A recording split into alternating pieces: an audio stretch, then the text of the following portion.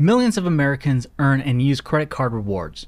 A few big box retailers want to take those rewards away. Rewards we use on groceries and school supplies. The cash back to save on gas and grow our small businesses. And travel miles we use to make memories. The so-called Credit Card Competition Act would eliminate credit card rewards. No more travel miles, no more cash back. When lawmakers help mega retailers line their pockets, we pay for it. Tell your lawmaker to vote no on the big box bill. Visit handsoffmyrewards.com to take action today. An impeachment is a serious thing. It's not something that should be a bargaining chip for Kevin McCarthy to give the Matt Gaetzes of the world to try to buy them off for another week. And it will just bring down this institution even further. The 2024 Republican presidential primary field is taking shape. The battle lines are becoming clearer, and so is the field of candidates. Is the odds-on favorites, if you look at the polling, still Trump versus Biden? That seems to be it, but it's just way too early to tell. I'm more angry now, and I'm more committed now than I ever was. Big challenge for these candidates is going to be how do they navigate Donald Trump? And how do they navigate Ron DeSantis? You and I have a rendezvous with destiny.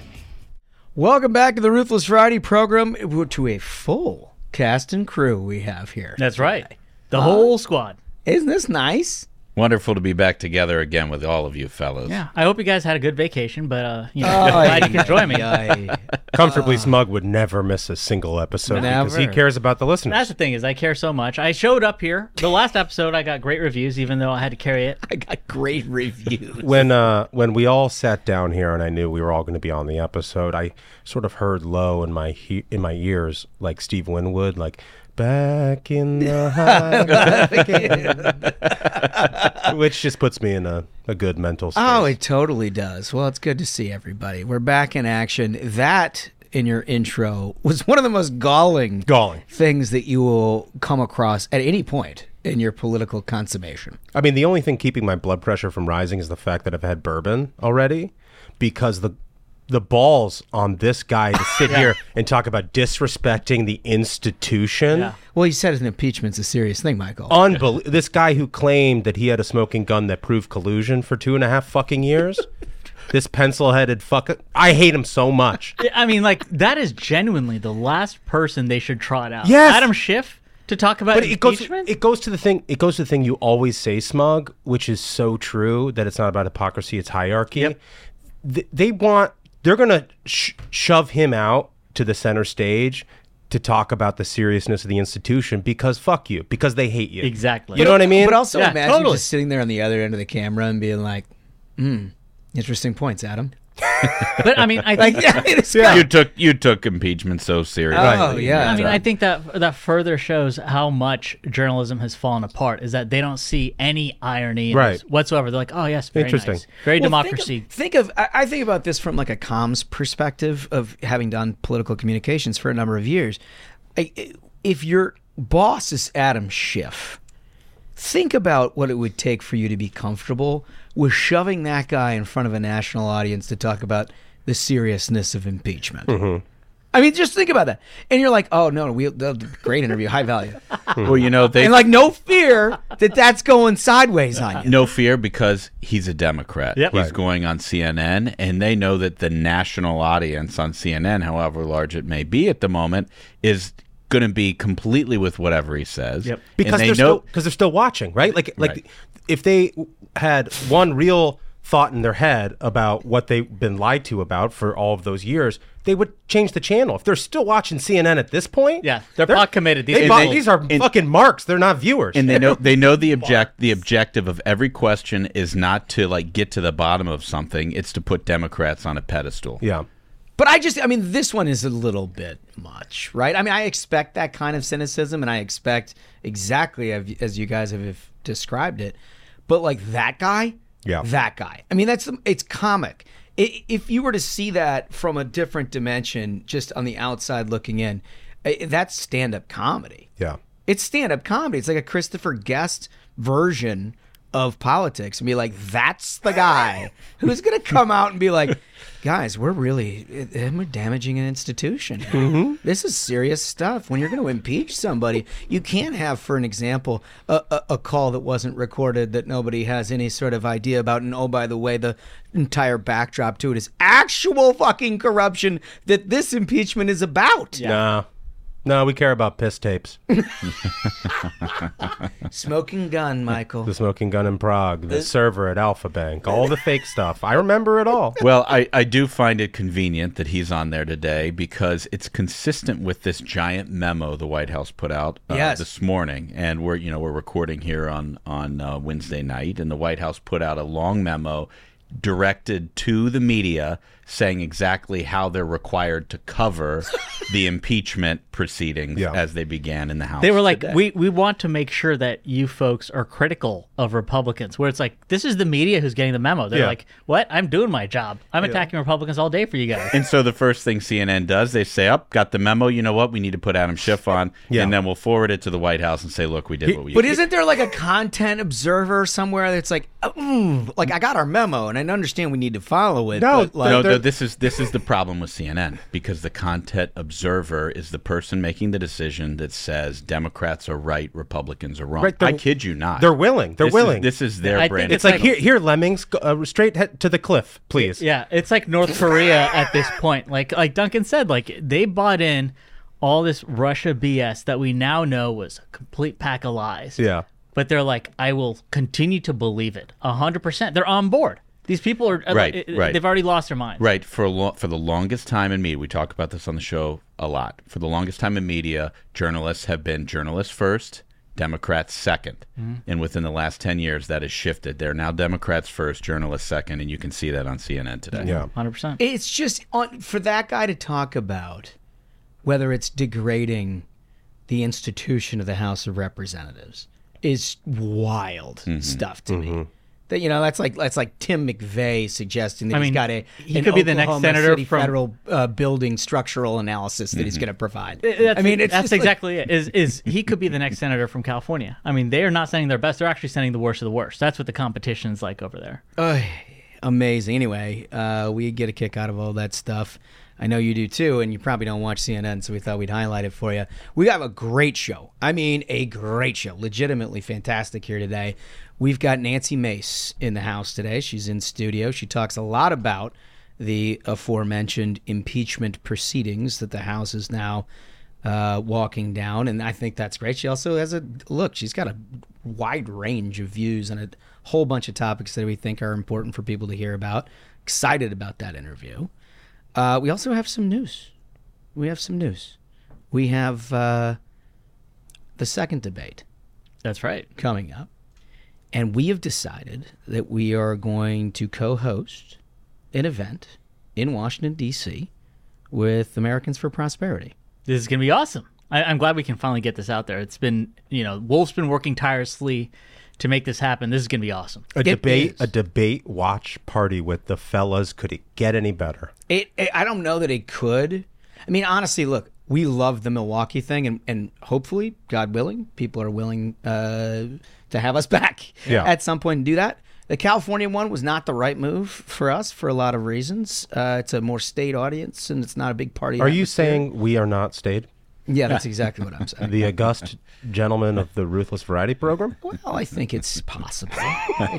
It's possible. I think they're only allowing like 50 people or something like that to be seated there. So it's not like you could have a block party with Ruthless for the 50 folks. And like us chugging beers with senators is maybe not with the look that they're going for. A little tone deaf, yeah. No, I understand. If I was them, I'd keep us far away. I'd get a preemptive restraining order. Yeah, right. But we may have other things in the works to announce. But in the meantime, this one's really important. For those of you who have not experienced a Ruthless Live at any point, this is going to be one you're going to want to go to, because it is the fellas at a bar. Yeah. Enjoying with a whole bunch of people, and special guest Katie Pavlich. Great friend of the program. Great friend of the program. Yep. And we are going to be just sort of providing not only a little analysis on the front and the back, but we're going to be some color commentary, maybe a little Mystery Science Theater throwback to our old State of the Union stuff that we did at the front end of this show. Yeah, back when we had the tiny TV and the conference table. Yeah. And then someone sent us like $500 worth of McDonald's. Yeah, that was the best. That was the best. The guy that owned the local DC franchise of McDonald's sent us like $500 worth of stuff. Yeah. It was a watcher. Remember how Duncan's chair was broken and he was leaning back? People snapping. kept commenting, they're like, when is Duncan going to fall? When is he going to fall? He was fully horizontal. I turned that thing into a lazy boy. Anyway, you're not going to want to miss it. You can get tickets at ruthlesspodcast.com. Just click DC Live. It'll be right up there up top of the navigation. Yeah. And those tickets are going to go really, really fast. If you're listening to this right now, if you're driving, please be safe and don't try to look at your phone and buy the tickets. But really, get the tickets right now because they're going to go really fast. I mean, the last time we did a DC event, it literally went out in 4 minutes. Yeah. I'm hopeful that we have a larger allotment here that will last longer than that, but it's not going to last a lot longer than that. So check it. No matter what, get in, check it. You're not going to want to miss it. Let's start this program the way we do all of our Thursday programs with some 5 stars. And to do that, we start with The Voice. Okay, fellas, this first one comes from, and this username is unbelievable. This first one comes from Michigan 45, Ohio State 23. I mean, they just wanted you to do that. And the subject line is Ruthless Football and the Fall. And they start, hey guys, my girlfriend and I are both longtime listeners and big fans of the show. She always listens first thing in the morning because she has good taste in podcasts. And to go along with her beauty, self-confidence, football knowledge, and so much more. Wow, this guy really Nice. struck gold here. Sure did. We really enjoyed your analysis of the first debate. We're also excited for fall and football season. That makes a lot of us. We look forward to Duncan once again repping the Big Ten on the program. Eric, he's never going to miss an opportunity. But it's much harder for us to tolerate Ashbrook and his pro-Ohio views. Yeah. For all of us too, pal. Yeah, you're not alone. Thanks for the fun shows every week, and keep up the good work. Go blue and vote red. That's pretty good. That's very, very closer. That's very, very good. That is very look, I think this is a guy who knows ball. He knows ball. I mean, because Ohio State has to go into the Big House to play Michigan this year. I think 45-23, I think that's likely. It's a reasonable. Ohio State, I think, is a little down this year. They got a new quarterback, this McCord kid. Yeah. Who is, I guess, he played high school ball with Marvin Harrison Jr., so they got some chemistry and all that. But I'm not that impressed, to be honest with you. I've seen a lot of Big Ten ball already. I'm not that impressed with Ohio State. We've been counted out before. What? And most people counted out before. Most people don't believe that Ohio State is capable. This is the chip on your shoulder, false modesty bit from Ohio. The team that tries every year if they're not in the playoff. The little engine that could over at the Ohio State University. Yeah, nobody believes. Nobody. The little believes guy. Yeah. That in a place like Ohio, the heart of it all, you could have a championship football team. Yeah. And maybe this year's our year. I think they might be third in the Big Ten East this year. Oh. Penn State and Michigan ahead of them. That's my prediction. Quite a prediction. We'll have to revisit that as the season goes along. In the meantime, what do you got next? This one is from Metformin Rocks. Getting Hammered is the title. Yeah. Thank goodness I stumbled upon this podcast because it led me to a truly professional podcast. Getting Hammered with Mary Catherine Ham. Thanks for the stepping stone. So good. Oh, that's just perfect. And undeniably true, too, which makes it that much better. If you haven't subscribed to Getting Hammered with Mary Catherine Ham, you all should, because it's a terrific program. Smug, what do we got? So this one comes from 66 Adam, and it says, the countdown to Thanksgiving has begun. As a day one listener, I've enjoyed every episode of the variety program, but there's an annual episode that brings a spark of joy to my life. With the temperatures dropping and the leaves changing, summer's dead and gone. That's for sure. That means I can start to count down to the Ruthless Thanksgiving special. It's a holiday tradition, rivaled only by a Charlie Brown Christmas. Oh. Nothing brings a family closer or drives them apart more than the fellas giving us their hot takes on Turkey Day. And now that social media intern Comfortably Smug has apparently returned to college, having guest hosts such as University of Georgia legend Mary Catherine Ham makes the show even more exciting. Keep the faith, hold the line, own the libs, and stay ruthless. That's great. So good. Everybody loves MK. I mean, they just do. Everybody loves the Thanksgiving special, especially like if you're an OG listener. Yeah. You know, like you look forward to that. And it's a lot of pressure on us. Like we're going to have to do something really different and special this year. Yeah, I think so. I mean, I think people know what's coming. You know what? It's only like 8 weeks away, right? Am I miscounting that? No, that's right. 6 8 weeks. Oh my gosh, are you serious? Yep. Yeah, it's right around the corner. Yeah. You got to think about how you bully your liberal relatives a lot between now and then. We're going to come up with some innovative stuff, no question about it. I love it. Okay, so we've made it a tradition here every week to take a look back at the end of the week and say who won the week, who didn't win the week as it pertains to the presidential primary election. There was a lot of action in August. It settled back into there's some governing pieces in September. Mm-hmm. And then, it's mostly horse racy stuff, not as much high profile events. You kind of got to dig under the hood to sort of come up with your takes on this. But let's start at the end of the table. Smash, what do you got? It could be said that this time of year, weekends are often framed around one thing, and that's football. So for my winner of the week, I actually have two. This is the first time I've ever picked. No, that's not allowed. That's not allowed. It's the first time I've ever picked two people. Can I get Wolf, can I get a ruling?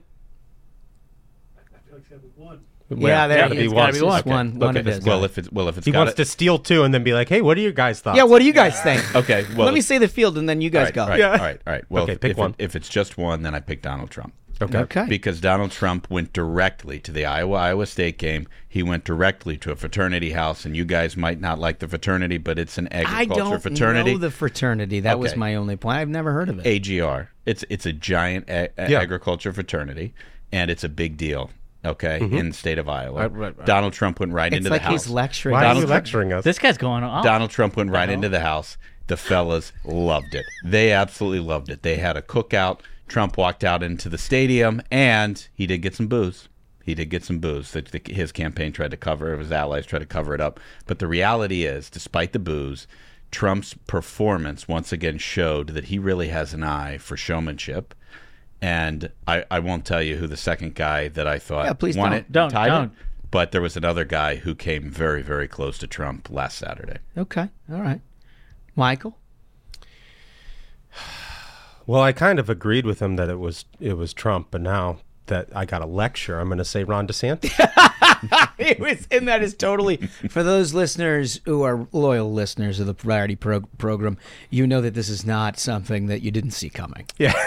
Immediately going to have to. Now I'm going to take the other side. Okay. So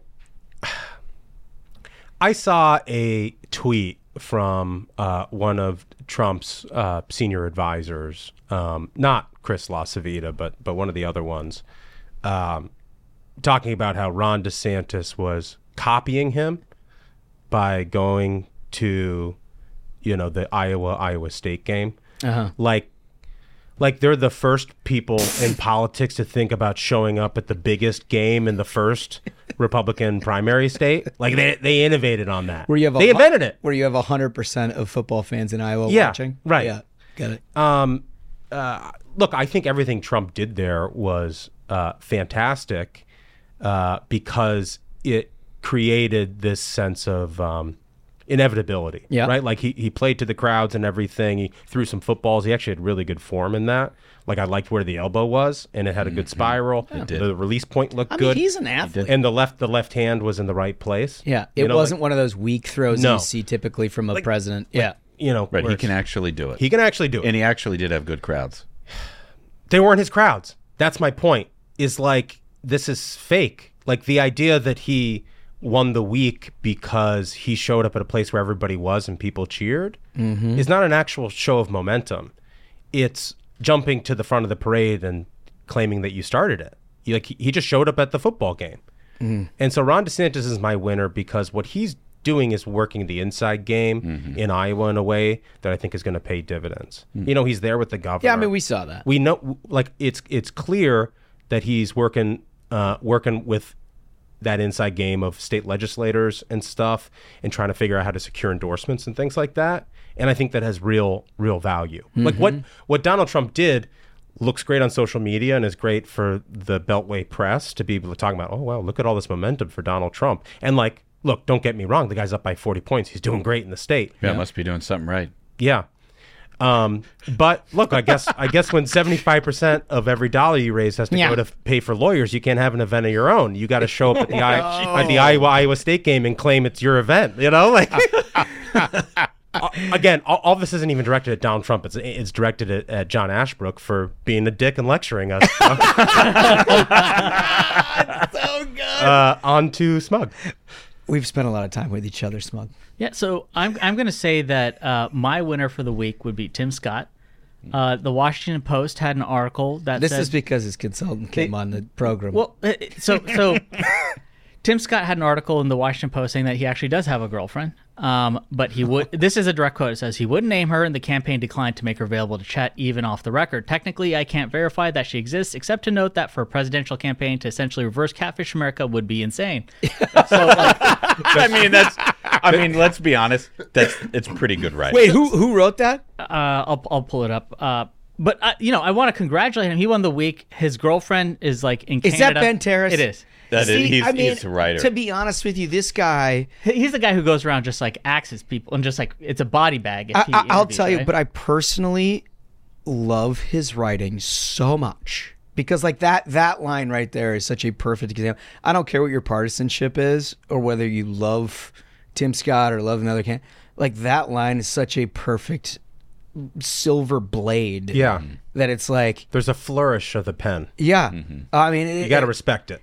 But it's also just totally true, right? I mean, if you are reverse catfishing the American electorate, that ain't great. And in the article, they also say they spoke to like 4 or 5 close friends who have no idea. They've never heard of. What if it's like an internet relationship and he's getting Manti Te'o? Manti Te'o? Oh, remember that? Yeah, he was a Notre Dame linebacker, very famously, almost won the Heisman Trophy this year. That year that he was playing at Notre Dame, they went to, I forget what bowl it was, but it was basically a bowl championship series at that era, I think so. Right? Yeah, I think so.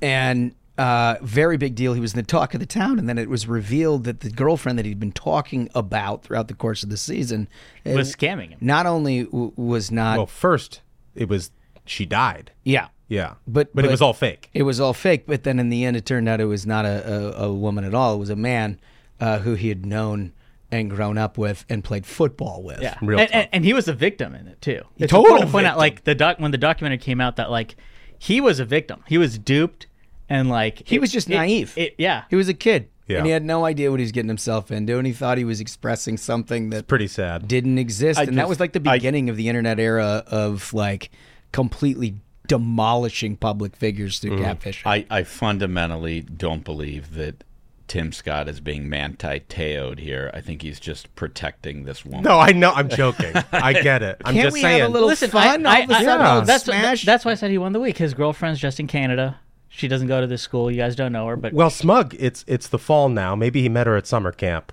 And just there you go. It was a summer romance, a summer fling, and there it is. So congratulations, he won the week. We are joking. I love parody. We're laughing. I feel like now we need to say that because Smash put us all on the spot where we're like, okay, I'm sorry. You know what? It would be pretty. Can we have a good time? Ashbrook? Is that all? This is actually one of his old high school teammates.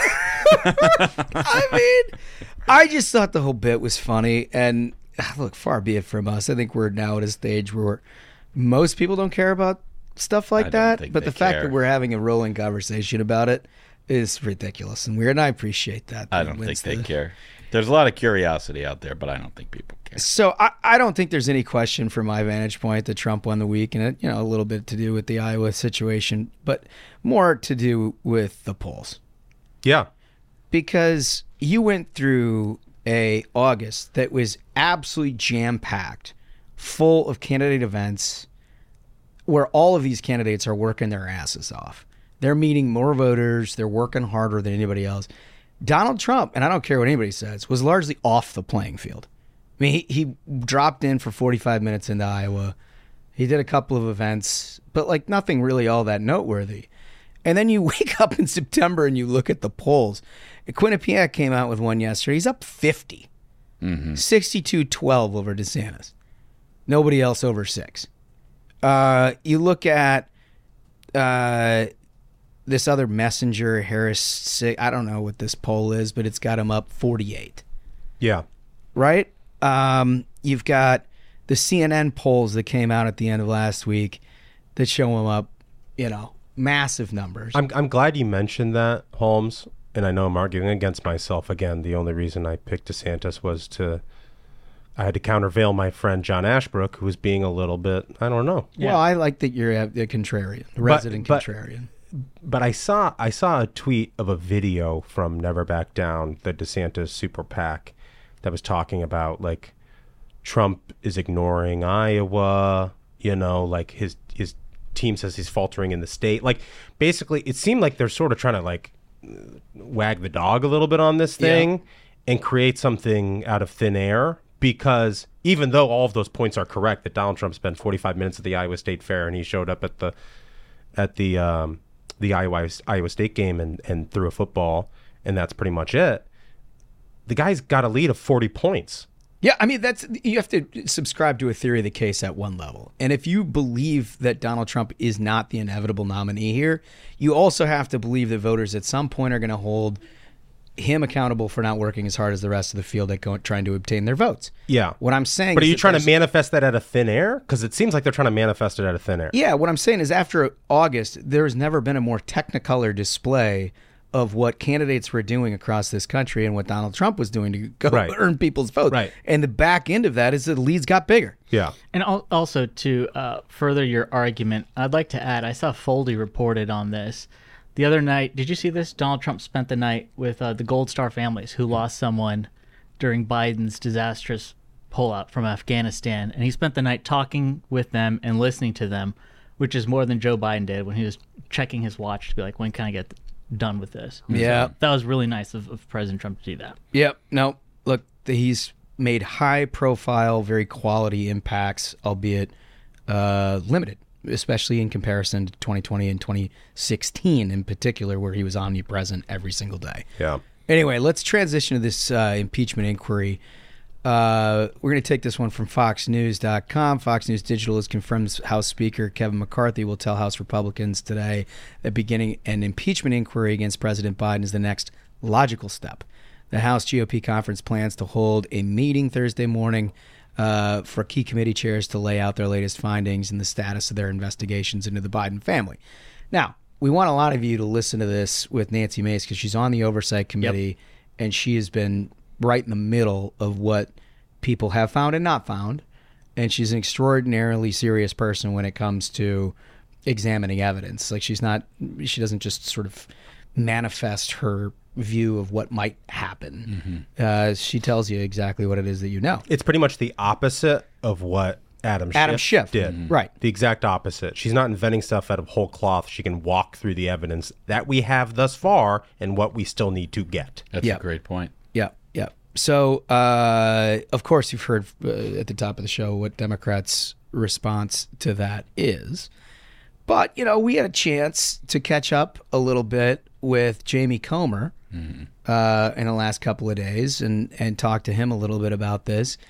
And he's like, look, nobody would know any of this stuff if it wasn't for the work of the Oversight Committee. No, that's exactly right. And he's 100% right. I mean, look, before this House majority took place, it was Russian disinformation. The laptop wasn't real. Yeah, Hunter's laptop was Russian disinformation. It was banned from social media. Yeah. Right? Tony Bobolinsky, who made 4 or 5 unbelievably serious allegations, at least 4 of which now we know are concrete fact. A partner of Hunter Biden. So and he was I have facts. Laughed and dismissed, and only Tucker Carlson would run the guy's interview because it was so outlandish. But now, because of Jamie Comer's committee, we know that to be true. And the efforts of Grassley and Johnson, I should say, in the Senate, who've done a terrific job on this as well. But all of this is leading to a point where I think they have come to the conclusion that they're getting end run by so many agencies and blocked at every corner that unless you take a next step, you're actually not going to get to where a smoking gun may reside. Not even whether it exists, but where it may reside. And, of course, that's in the finances. No, that's exactly right. And there are thousands of pages of bank statements and other documents that the Biden family has not turned over to anybody yet. And if you're wondering why his administration is running interference on all of that, I don't think I need to tell you.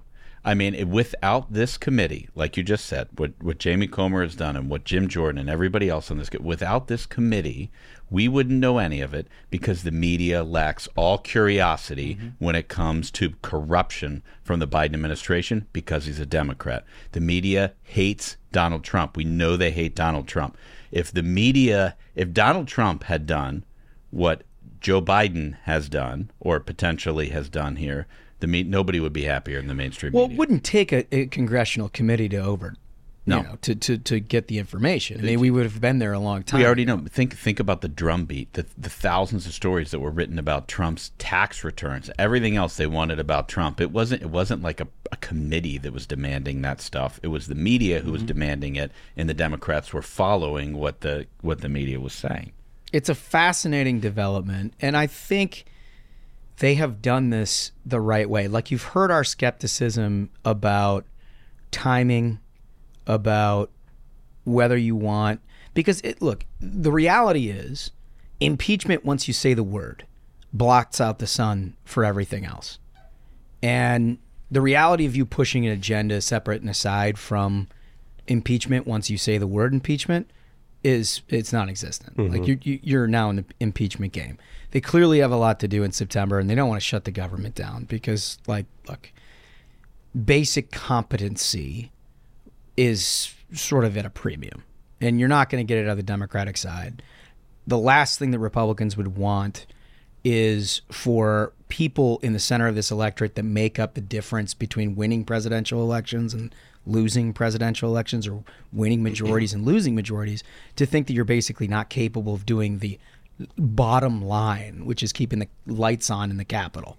Yeah, and it's a big deal. And I hope everybody who looks at how incompetent this Biden administration is and how much you would love for them to not get a blank check to do whatever they want, to recognize if you lose those moderate voters who look at competence as the core function of the people they elect to Congress, if you lose those people and you don't have that majority, this impeachment inquiry never happens. It never happens. The investigation never happens. We never find out any of this stuff. It goes away. So there's always a push and pull in politics. It doesn't matter how liberal, how conservative you are.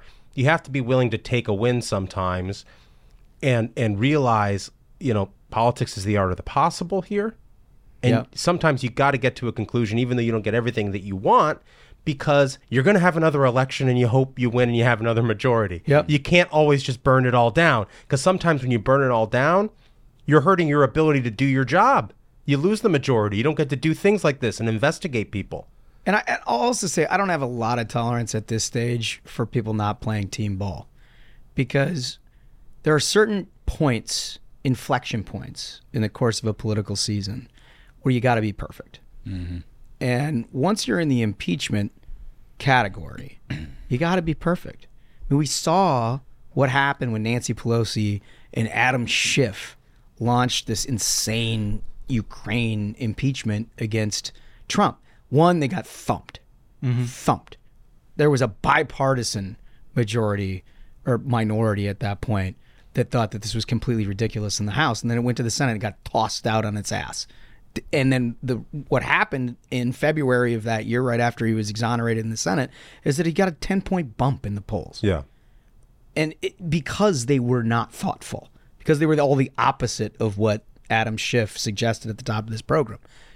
And you have to learn something from that.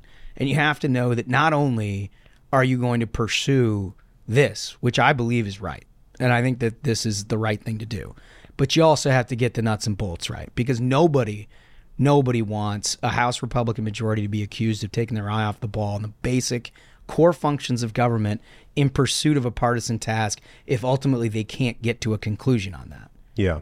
And we don't know if they can get to a conclusion, but the one way you can guarantee they don't get to a conclusion if you start losing elections. Mm-hmm. And so you got to think about that holistically. And I'm really not a fan of everybody sort of like running out and trying to blast. You know, you have the Matt Gaetzes of the world blasting on one side, and then you had some others on the other side. And it's like, no, God, this, you got to stick together here. Yeah. And you got to let the facts lead where you logically think. And if Jamie Comer is right, and I believe he is right, it's going to lead to something that all of your rhetoric doesn't matter, because the proof will tell the story. The price of not sticking together is already being paid. In this memo that the White House sent out today, the first page was replete with Republicans saying, "Oh, we don't need to be impeaching Trump." Or I'm sorry, we don't need to be impeaching Biden. Did you? I don't know if you guys read Although through this I memo. will say this, a lot of them are old quotes, and I think we didn't know what we don't know. I mean, there's an awful lot of members that were reacting to like Hunter Biden prostitute tapes. But it shows you, so their old quote, it shows you what this White House is doing. They're hunting for any Republican who they can use to divide all of us. And that's what the media is doing too, by the way. They're not interested at all in thoughtful people like Nancy Mace coming on and talking about what she thinks they need to do to get to the end of this inquiry. Like that's not a part of the interview that they're interested in. Right. They're interested in the one Republican who says all these people are idiots. Yeah. And that's it. Because their end goal is to make Democrats look good. Yeah. I mean, it's not worth reading. Yeah. Yeah, totally. All right, do you guys see this rhino news? No. Different rhino news. Not typically what we cover in politics, Mug. Was it Mitt Romney retiring? Oh my God. What an absolute blast. I'm sorry. Oh, man. Jesus. Okay, well, nope, that's not it. This is according to Sky News. A rhino kills a zookeeper and seriously injures another in Austria. My God. A rhino killed a zookeeper and seriously injured her colleague, police in Austria have said. The attack happened at a Librum Zoo, western city of Salzburg, around 7 a.m. The 33-year-old zookeeper was attacked by the animal for reasons that are still unknown during routine work in the rhino enclosure. The woman succumbed to her injuries at the scene of the accident. To your point, Smash, they're coming. Well, I can't imagine why a zookeeper would be in the cage for any reason other than to clean up after the rhino or to feed it. And if this shows you the level of respect an animal shows its human caretaker, imagine what every other animal might do to every other person if given the opportunity. Animals are dangerous, and we know they're rising up against humanity, and it's very, very important that we stand up and stop them. And I think we've had a few guests who've suggested that they themselves feel like they're capable of taking on the rhino, which I think now is applicable. Oh, it's certainly applicable. Because to your point here, this happened during the morning rounds when the animals are fed and treated with insect repellent, of course, to try to make sure that these are not uncomfortable animals. Right. They're taking care of them. And this animal decided, no, thank you. Yeah, this is literally biting the hand that feeds you. I will stomp you. Yeah. But this is, honestly, this gets to the fundamental reason why we ask everybody, which animal can you take on mano a mano? Because we want to put the plan in place. There's a recruitment process. We have to have an army. If we're going to be able to stave off this animal menace, we're going to have people who can do it. I think that's right. I'm glad you've led the way on this. This is such a terrible story. So, like, it was the woman ended up being killed. She succumbed to her injuries. But the guy who was injured jumped in there and tried to get the attention of the rhino to help her. That's awful. And the rhino comes charging at him. Yeah. And so he got helicoptered out. I mean, the only way to take care of a rhino is a bullet, dude. Like, they make great trophies, not zoo animals. No, or this pets. is exactly. Well, they ought to saw off that horn for starters. So what? Right? Don't they? Well, you want that as part of the trophy, though, right? You need to get that horn off there. What the Austrians need to do is take a page out of Cincinnati's playbook. And when Harambe had a child in his cage, Cincinnati took him down. That's a great take. The Austrians, the Europeans, need to call Cincinnati and ask them how to handle that is a situation ridiculous. like that. Great take. Harambe was the last good one. Yeah, that's what they all say. He was the last good animal, Yeah. and we killed him. He was trying to protect that baby. Oh, I'm sure. And all we have left is all these animals trying to fight us. And it's just, I can't believe Maybe it's it's decided the Cincinnati Zoo against Harambe, an angel who is in heaven. He deserved it. He was a horrible. Harambe tried to kill a child. Yeah, Michael. seriously.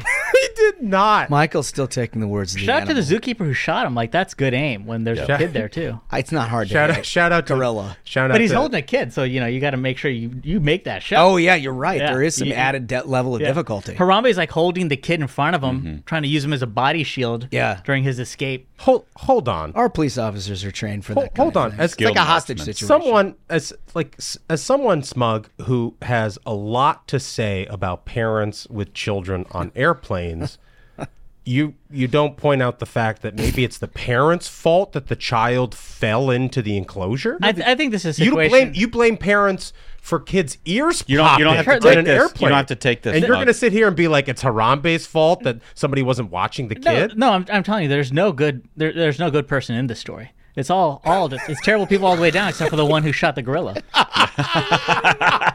Oh man! I guess we know who not to call when the animals come for us. Michael Duncan is going to be on their side. Okay. But you know what? We've got even more for you because we have an alien situation. Oh man! For those of you not on social media, you've missed a great day on Wednesday when basically everybody was engaging with the photograph that was released of an alien body with 3-fingered hands, unknown DNA, and quote-unquote eggs inside. I don't know. There's a photo of it for the folks on YouTube. You get to enjoy. Yeah, you get. Yeah, look at this guy. Look at this guy. Clearly real. How do you doubt that scientific evidence? Look at that. It looks like not at all paper mache. It looks like it looks like a beef jerky version of E.T. It's like dehydrated.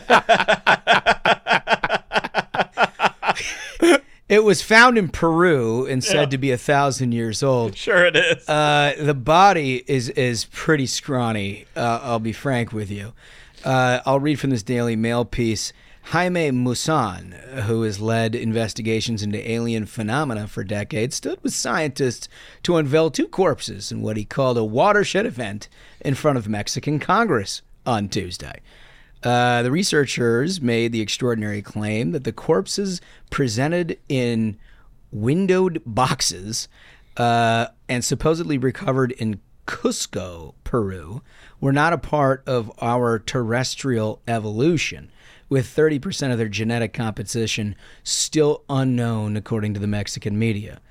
All right, so we've got a variety of views on this program about whether or not something like that is real. Michael, you've always taken the position that we are being alien invaded. I feel like Smug's gone back and forth a little bit. So, I mean, I think it's interesting to know, it says here that carbon dating by a university found the body to be 1,000 years old, right? So I think they maybe got like some old prehistoric animals or whatever, mixed them up, jumbled them up, put some paper mache in there, made it look like ET, and they're like, now look at this. But honestly, I they said that they presented this today in front of Mexico's Congress. I'm happy for the first time since the Trump presidency. You've got the Mexican government who's doing something about illegal aliens. So finally, someone's got that going for them. Oh, that's nice. That's good. Good take. Solid take. Well, you should know that this guy, Mosan, has been associated with debunked alien theories in the past. You're kidding. Yeah, and he insisted under oath on Tuesday that these specimens are not a part of our terrestrial evolution and these things that were found after the UFO wreckage. Little knowledge about what he's talking about there with the UFO wreckage. But this guy apparently has got a little bit of a record of perhaps stretching things a touch. I just love all the memes that came out of it when it was on Twitter. It's worth it for that image where it was like, the morning after my wife asked me if I'd been drinking. It's just like this dehydrated dude laid out. Mine was me when my wife says that we have to take kids to birthday parties during the football season. I mean, I don't know what to think about this stuff. I think it's a psyop from the government itself that's trying to throw us off the trail. I think so. And I think the lizard people would want you to believe in aliens. Yeah, well, so, I mean, look, our own government has acknowledged that there have been more unidentified flying objects than we previously disclosed. What's also true, and watch a little documentary called Mirage Men, is that our government has... Our government has actually... This is like a documentary that gets you put on a list or something. Yeah, for sure. First of all, this episode is sponsored by VPN.com. Go ahead and open a private browser tab. Go to Tor. Open up Tor and go to the real dark web and download Mirage Men. And you will find out that our government has actually put out fake information to people who've been researching aliens in an effort to discredit them. Is that it's like sort of a false flag operation that our government has used for 60 years. And I think our government is probably funding this because it looks ridiculous and it's going to make people stop asking the right questions about the aliens being real. Does anyone think that if we had definitive proof of an alien existence that Donald Trump wouldn't have mentioned that in the first 5 days of his presidency? I think the deep state would hide it from him, but that's also Donald Trump, a man known for his restraint. There's no chance that man would not have told us immediately. Well, he didn't tell us what happened to JFK. That's true. Remember, he didn't, though. You're right. This is an argument this might be an argument for a second term. But this is to Michael's point. There was. Remember, he talked about how he was going to release all the files of JFK, and then he didn't do it. Maybe there's nothing there. I don't know. I mean, I think. Well, if you listen, if you listen to Ramaswamy. Yeah. Oh, yeah, right. I'm pretty sure that guy is going to get to the bottom of that situation. Right, yeah, exactly. Well, I think when Trump was president, he started working with Ted Cruz. They got a good working relationship, so now he doesn't want to rat out Ted's dad.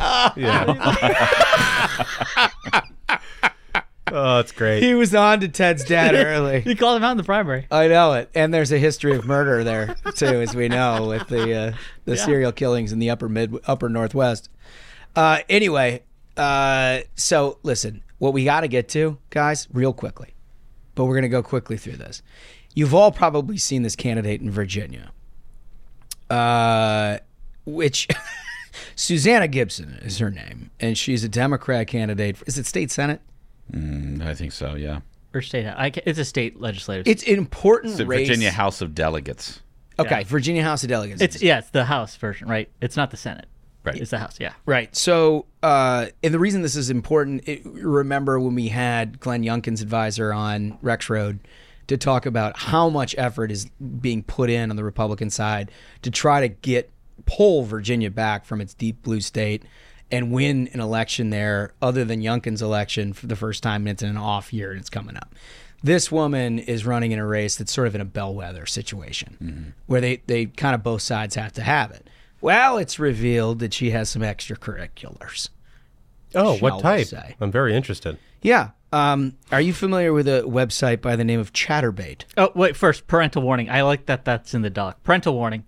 Oh, no, parental warning. You're very sensitive to the needs of parents. Yeah, clearly. I listened to the episode you did solo where, kids are the problem on the airplane when you could just put your headphones on, But it is important. I'm glad you mentioned it. Maybe if you're picking up the kids from school, this isn't the segment to keep on.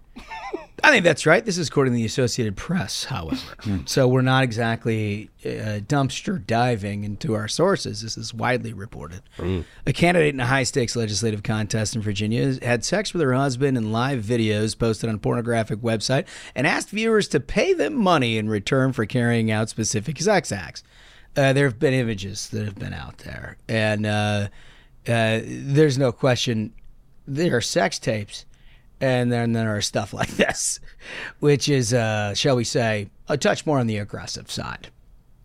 Yeah, it's not like her and her husband made a sex tape and it got leaked. There was no leaking. They put it on the internet and they asked subscribers to their page to give them money for them to continue in various acts, shall we say. And I think I'm being very appropriate. I think that's important to note. So one of the things that I think wasn't getting enough attention about the story is there was during one of these recordings, she said that, hey, if you give me like $100 or something, then we'll order room service and I'll flash the person that sent up to deliver it.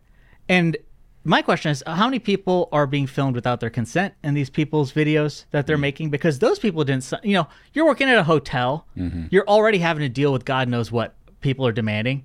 And then to be like, okay, great, now I'm being thrown on some live pornographic stream. That's like not exactly what I signed up for working at this hotel. Take your burger lady. Yeah, so she's doing that. Yeah, I've heard a lot from the Democrats talking about what an invasion of privacy this is, and let's set aside the whole fact that this was live streamed or whatever.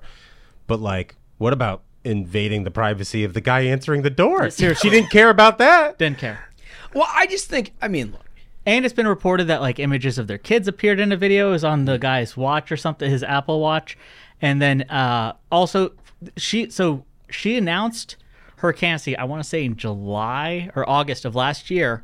And then she's doing streams still at the end of last year after she'd announced, saying to the viewers, hey guys, be sure to donate money. It's going towards a good cause. So is she like soliciting campaign money?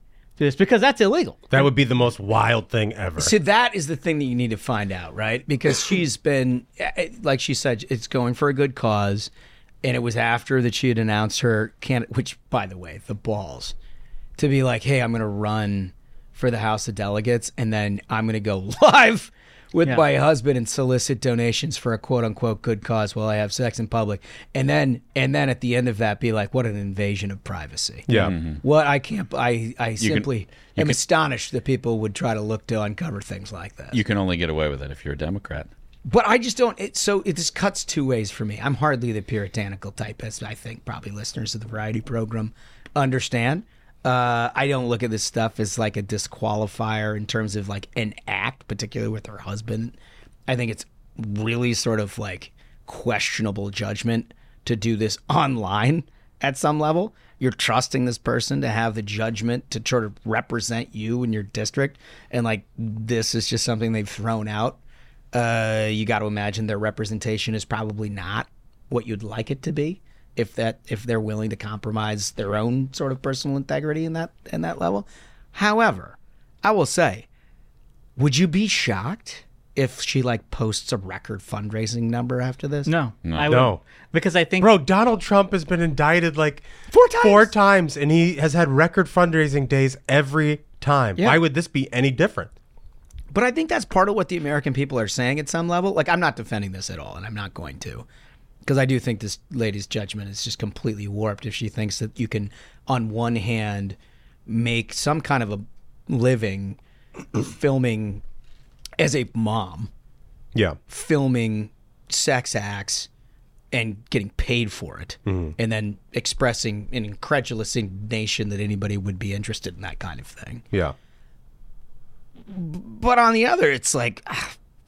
I think the American people are pretty much telling all of us, with the lead that Donald Trump has, with what's happened over the last 3 years in terms of whatever, is like, we're not interested in puritanical politics right now. No, I just think people just don't care about anything. Like, it's just negative partisanship. It's like, oh, somebody's attacking our side, I'm going to give that person money.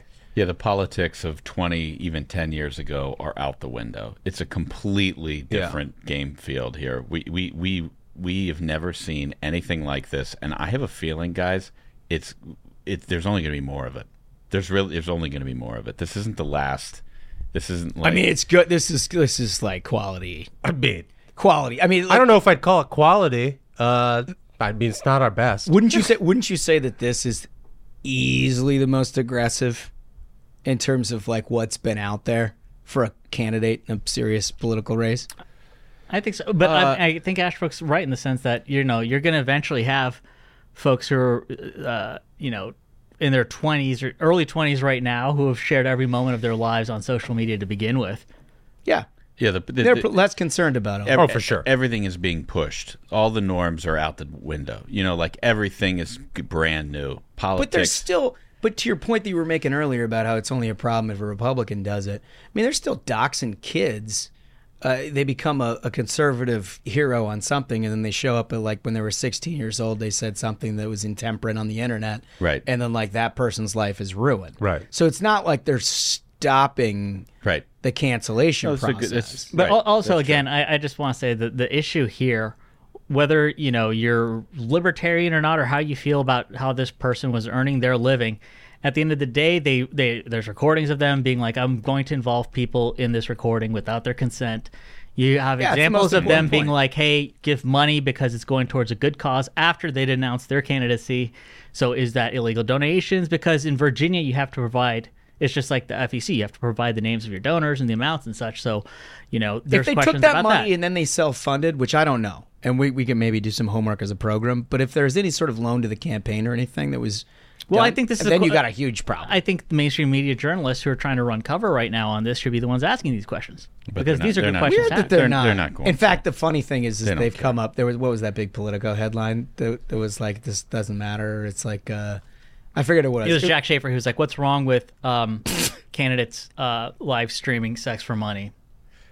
Which I guess that was the headline. Jeez. But again, if this person ran for the House saying, "Hey, I've done this," I'd be sympathetic to that argument, to be honest with you, because it's part of what voters know about someone. They can choose to vote for that or not. Mm-hmm. Right. But like the idea that this comes out at the end of an election cycle and then they see themselves as the victim, they are not. This lady is not a victim here. Like, she live streamed this stuff. It's not when you put something on a live stream that people are paying subscriptions to see. Yeah. It was like selling. It's like McDonald's being like, "How dare you accuse us of selling fries?" It's like, what? It's like, what do you mean? This was a product that you were selling. It's on the menu. Now you're saying it's like, how dare you use this blackmail of fries? You were selling them. All I want to say is she had some real sick stuff on the menu. I was just going to say, the menu was actually shall we say, a broad array of yeah. Well, I mean, I think that's, to me, that was one of the greatest ironies, is the Democrats spent all these years hoping for Donald Trump to have a P-tape, and now they're candidates out there selling them on the internet. There was some brief mention of what you're referring to, no question about it. All right, we got to play a game, but there's one thing that we need to hit, because I know, Smug, you wanted to hit this. There was a study that was done, and I'm not even sure where. It's in The Economist, I guess. Yeah, this is from The Economist. Where sit-down chain restaurants like Olive Garden, Chili's, and Applebee's top the list. They bring Americans together more than any other private or public institution, eclipsing bars, churches, gas stations, libraries, parks, or schools. Wild stuff. If you think about it, though, I think that's probably right. Yeah. I mean, that's so the chart that they include is really interesting. It basically shows what it's essentially showing is how much of a difference is there in between different classes and groups of people at each of these locations. So it tends to be like, I could understand the example that they're giving of like religious organizations, because typically you're going to a church that's local to you, right? Yeah. So it's within your community, so it's not going to be as much. There's not as much different diversity groups. of different classes or whatever. Yeah. But apparently, Olive Garden, across income tax brackets, every group loves going and showing up for the free breadsticks. Dude, Applebee's, their whole tagline is the neighborhood gathering place. There it is. I mean, it is. Yeah, their apps are incredible. Yeah. Their apps are incredible. Chili's, the baby back ribs. Chili's baby back ribs, the triple dipper. The triple dipper is the one with the sliders and the buffalo wings, and then I think they got the Southwestern egg rolls. Or delightful. You can just walk in and get the chicken tenders and ranch dressing. There you go. But let me just suggest, I do think there's a cut. Maybe it's the greatest diversity in terms of like low income to high income. But there's definitely at least one segment of the high income that you're unless you're the CEO of Darden Foods, I don't think you're going to see that a CEO of a Fortune 50 company that's showing up at Olive Garden.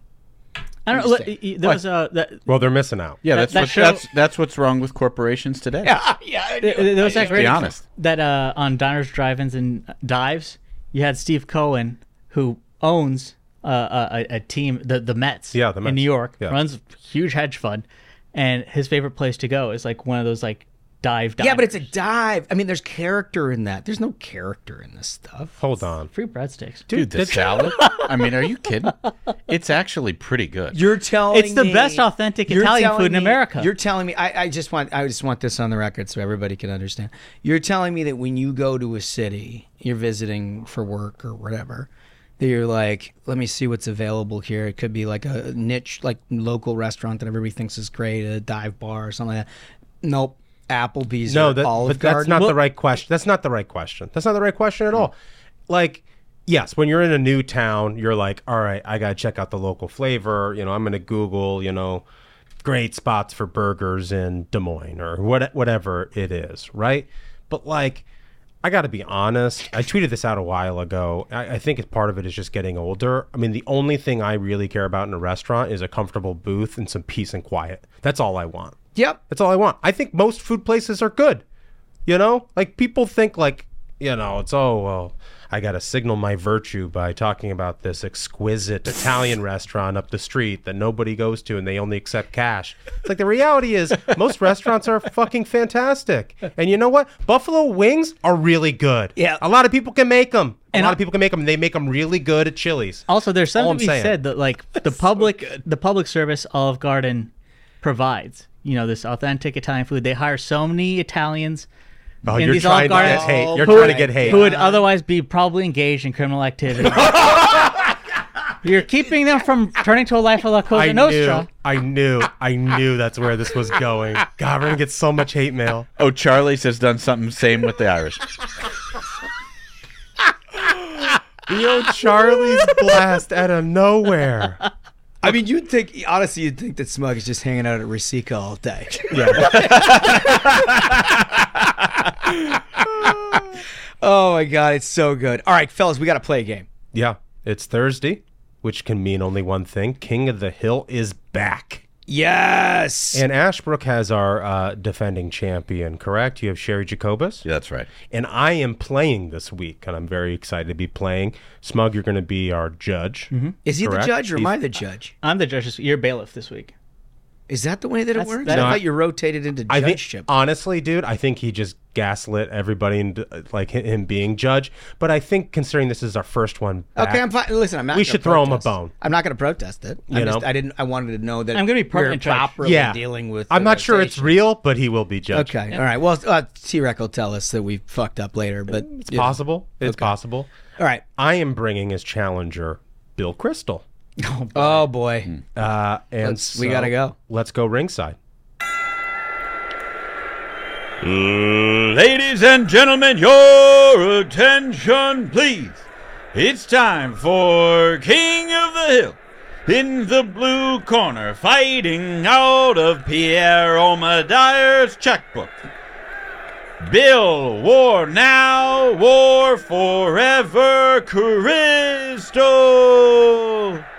And now, in the red corner, fighting out of her own Twitter account, and current champion of the world, Kami Cherry Jacobus.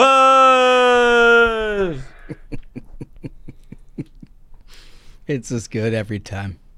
Outstanding work. Every time. Okay, so you're the defending champion.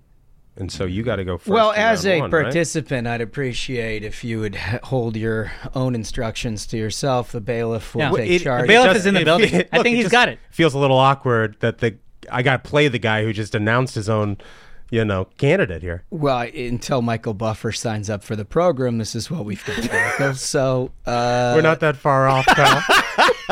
Yeah, I know. Smash is the defending champion. You are free to present your case before Judge Smug. Judge, I'd like to present to you exhibit number 5, please.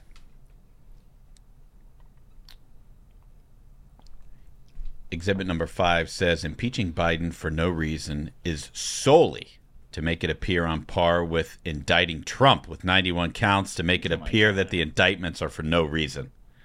Republicans are trying to make the two situations seem the same in order to water down the impact of Trump's criminality. Incredible take. Wow, that's I mean, really hot. just I don't think I need much commentary on this. She's literally trying to say that there's nothing to be seen in Joe Biden's It's the actual complete inverse of reality. Like, it's incredible that someone's mind is functioning in such a way. It's got to be dangerous, physically dangerous for them on a daily basis.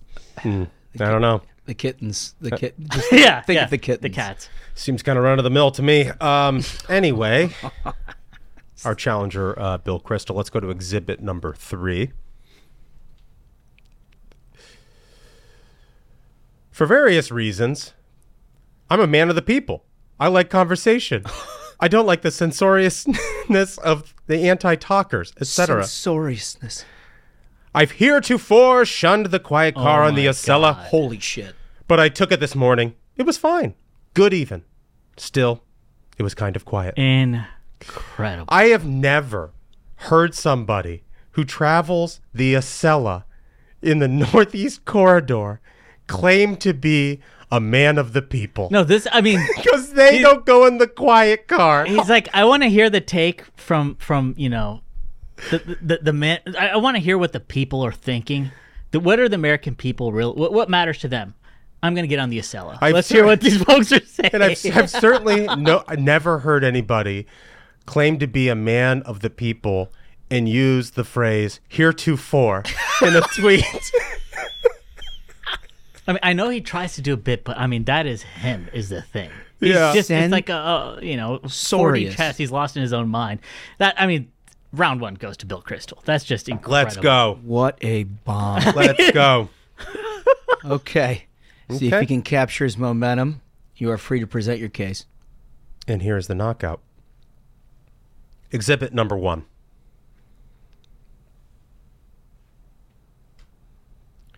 Since Trump won, Putin took Crimea, and Xi Jinping set China on a more assertive path. Liberals have tried to put a name to what we are defending. The best effort, the rules-based international order, is terrible. So call it the Truman Show. Now, you may be thinking to yourself, this is just sort of, this is sort of milquetoast. I mean, as far as never Trump people who are featured on this game, King of the Hill, how could this possibly win a round?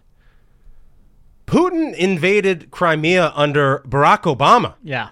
That was my question as for evidence. And Bill Kristol apparently is unaware of this fact. I would think he would really keep track of invading countries. That's like a pet hobby. You would think this guy who loves war so much would know this simple fact. Let me say I have zero previous knowledge of any of the takes that you are taking, but I can say with absolute authority that Putin, in fact, invaded in February of March of 2014. Yeah. And invaded and subsequently annexed the Crimean Peninsula in that time period. Yes. So that's just that's just bailiff presenting. Thank you, bailiff. I appreciate that. Yeah. Okay. Judge, you ready? I hope so. Are you ready? Okay, Lee, let's exhibit number 6, if you will, please. And there's a quote tweet that I will just describe what's being discussed in the quote tweet, and that is a David Rothkopf tweet declaring Joe Biden is the most successful president of the past 60 years. That's a nice tea. And what Sherry Jacobus, a claimed former Republican, says a big reason why is that Biden's experience is so vast and so solid that he's developed the instinct and the wisdom to be a hugely successful president. From being the youngest senator to VP to a young black president, Biden, about the same age as Trump, is at the top of his game. My God. This is a man whose staff pulled him off stage 3 days ago. Didn't know where he was while he was talking, not just extemporaneously, directly from a sheet of prepared remarks that were written in 24 bullet point so his eyes could see them. At the top of his game, says this former Republican. I understand that policy takes from Bill Kristol are something you find interesting. He's literally blaming Trump for Putin invading Crimea. This is a guy who is the biggest. It's a great take, but I kind of feel like Joe Biden not having a handle on facts is almost table stakes at this point. You're gonna do Russiagate. Sherry Jacobus coming in with that take and being like, and he was also vice president for a black guy. Like, the fuck? Which of course. Like, that's a part of the resume? Your Honor, what? The thing I neglected to point out is that she retweeted herself on the quote tweet. The whole misuse of the internet doesn't appeal to me as much as when Duncan is judged, but I'll give that round to Sherry. We're going to round 3, folks. Wow, this is a big one. All right, so we go back to the champion to present a closing argument. Mr. Ashbrook, what do you have? Lee, this is a tough decision because there are a few to choose from. I'd like to limit the commentary of the council. So, Lee, I'll go to exhibit number 8, please. Thank you, Bailiff, for limiting the gate antics. You are welcome. I hate gate antics. So Cherry simply tweets, "Follow me on threads.net." This is the brand new site. It's not brand new. That was stood up about a month ago. Council, please. Stood up about a month ago, and Cherry is working to get people to come over to her account. You'll notice that the quote tweet comes from 2 weeks ago, which normally would be out of bounds. However, she retweeted it to draw attention to her new account. I will say this: the tradition here on the program with this particular show in this particular game is that you can look at both the tweets and the tweet replies. Mm-hmm. And whenever that becomes a part of a timeline in the 7-day window, it is appropriate to play here in this game. Thank you, Bailiff. So, Your Honor, that's why I would submit to you this is in play. What she says, she suggests that Elon, and I'm guessing she's referring to Elon Musk, the champion of Twitter, in this case. Can we get a timer? What the hell is going on here? Can you speed this up? As Elon ensures my follower numbers drop, my follower numbers on Threads increases. If you've not yet joined, please do so.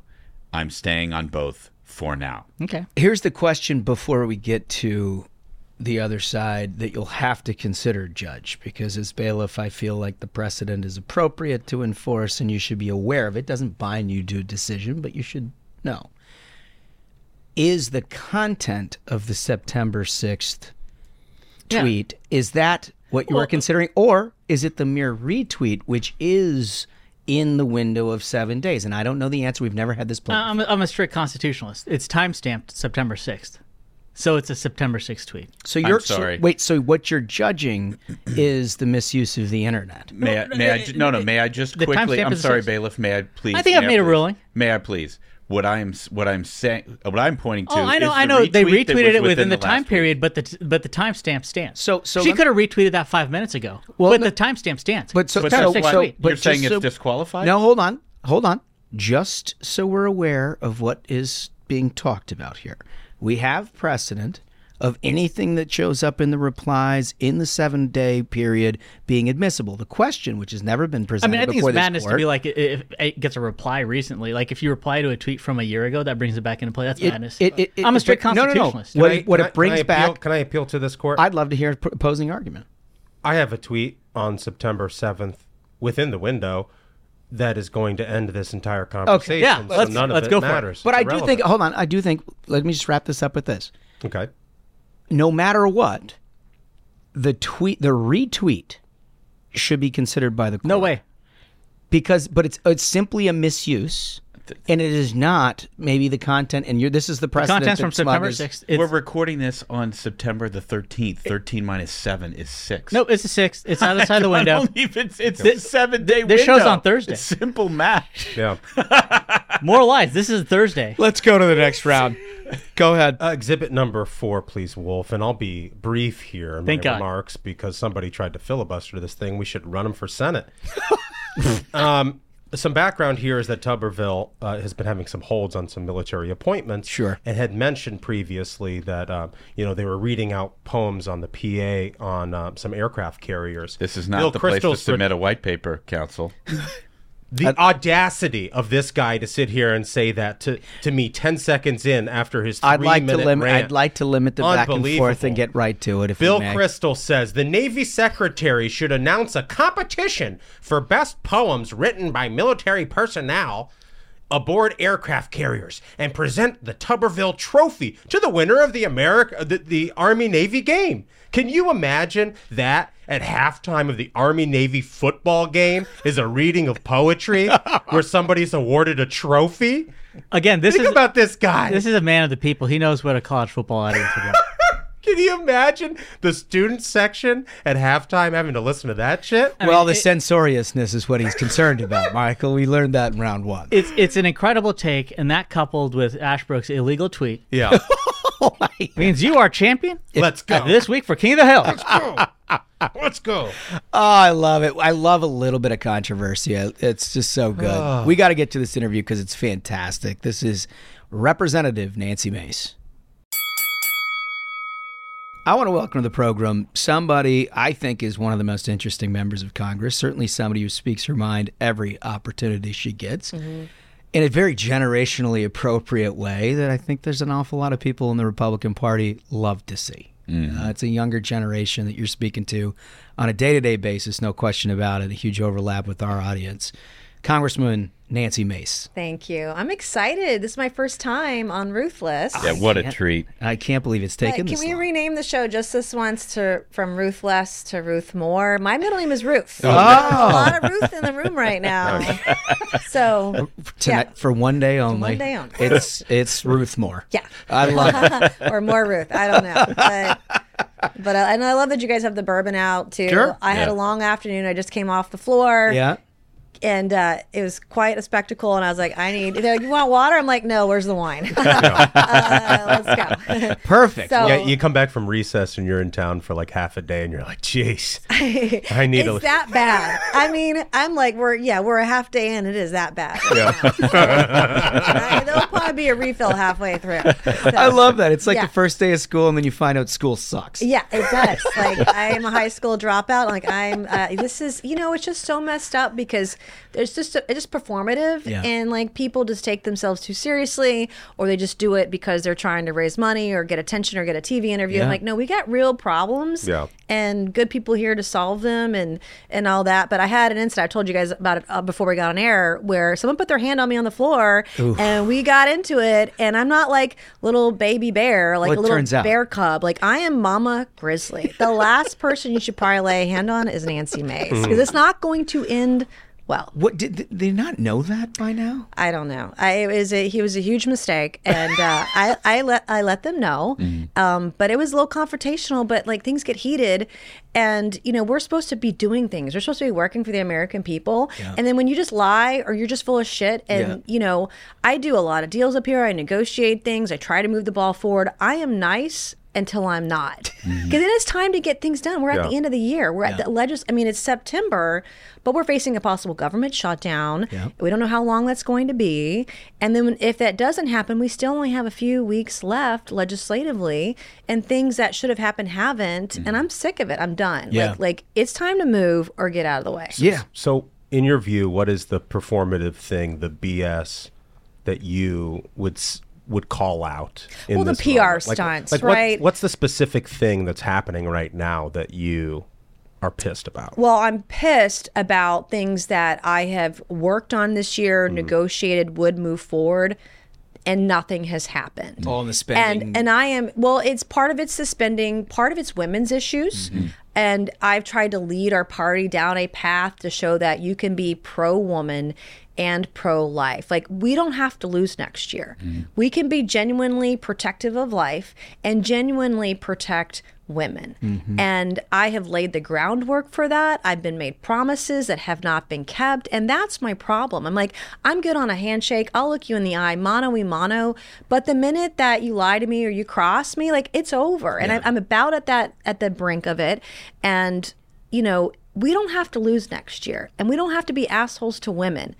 But that's what we're doing right now. I am a suburban woman. I'm a single mom. I am the demographic that we have to win. And what's happening is not winning me over right now. So I know if I'm pissed off and I'm angry, imagine about all the other women out there that are seeing it from afar, and they're even more angry. Yeah. And I go home, I'm in a purple district. I hear from people all the time, day in and day out, all sides of the aisle, all political affiliations, and they're really angry. And they should be. We've done nothing this year. Yeah, I mean, of consequence. It is interesting on this whole range of issues. It is interesting how it's too often I think Republicans fall into the category of just sort of like dogmatically ideological one way or another, and they don't think about tone, which is amazing to me at some level. When you're in a business that requires public approval in order to keep doing your job, I'm always sort of amazed that there are that many people who are like, no, my goal is to try to piss you off. To the maximum extent, and then that's what success looks like. And you come at that the other direction. Yeah, no, I call a spade a spade. I mean, I was in the chair on oversight today, chairing committee. I said bullshit 3 times, I think. I mean, I'm just so tired of it. Does anybody ever come up and be like, Nancy?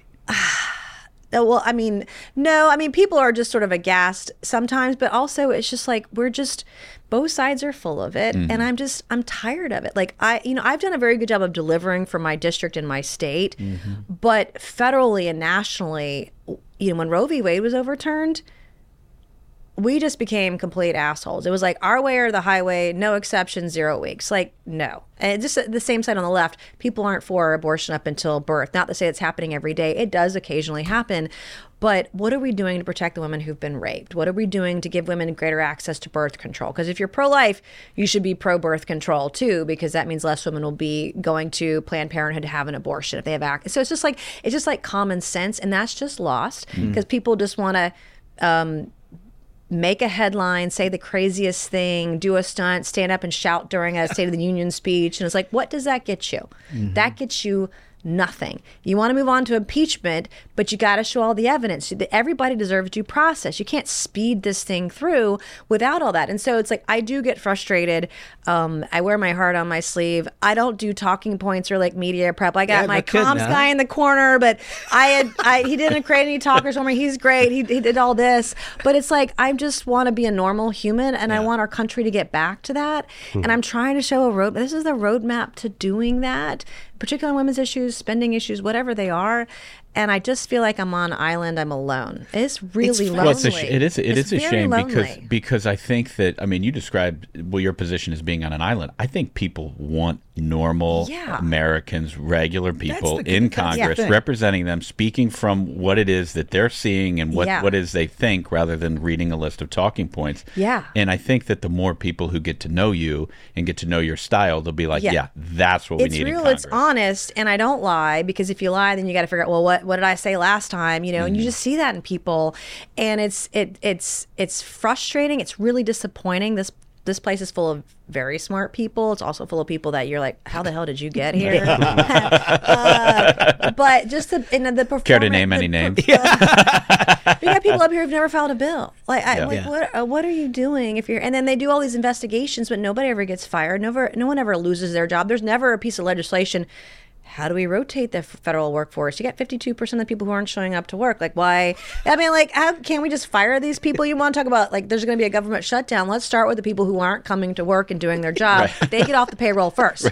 And then all the other bills can get paid. Like, Makes sense. I just can't. I'm not in charge, but that's a frustration. But I'm willing to work with both sides also. But the talking points, the charades, the bullshit, it's just, I'm over it. It's too much. It's a caricature of itself. It is interesting. I mean, look, this has existed probably forever, but it has become more apparent in the last 10 years, the number of people who run for office, Democrats and Republicans, who are almost, it's like a talk radio / book sales platform. It was like they're more interested in being famous than actually doing the job at some level. And I got to imagine, given how you sort of got into this line of work, that's probably one of the most jarring realities that you face when you get up here. No, it is. And it's not just about the headline. It's not just about the PR. It's how many likes did I get? You know, it's just you know, how many people looked at my video, and, you know, I'm just like, oh my God, but we are not legislating. We're not governing.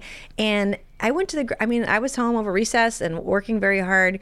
I went to the grocery store with my kids. Like, we spent almost $500 one day for a week's worth of groceries, and we ran out by Friday. And I'm like, okay, kids, meat, fruits, and vegetables. No boxes, no processed food. Like, that's it. And it was still that expensive. And, you know, and so when I look at that, and it's two kids. Two kids. I don't even have that big of a family. Right. And, you know, Patrick barely eats anything at all. So then I don't have to worry about him.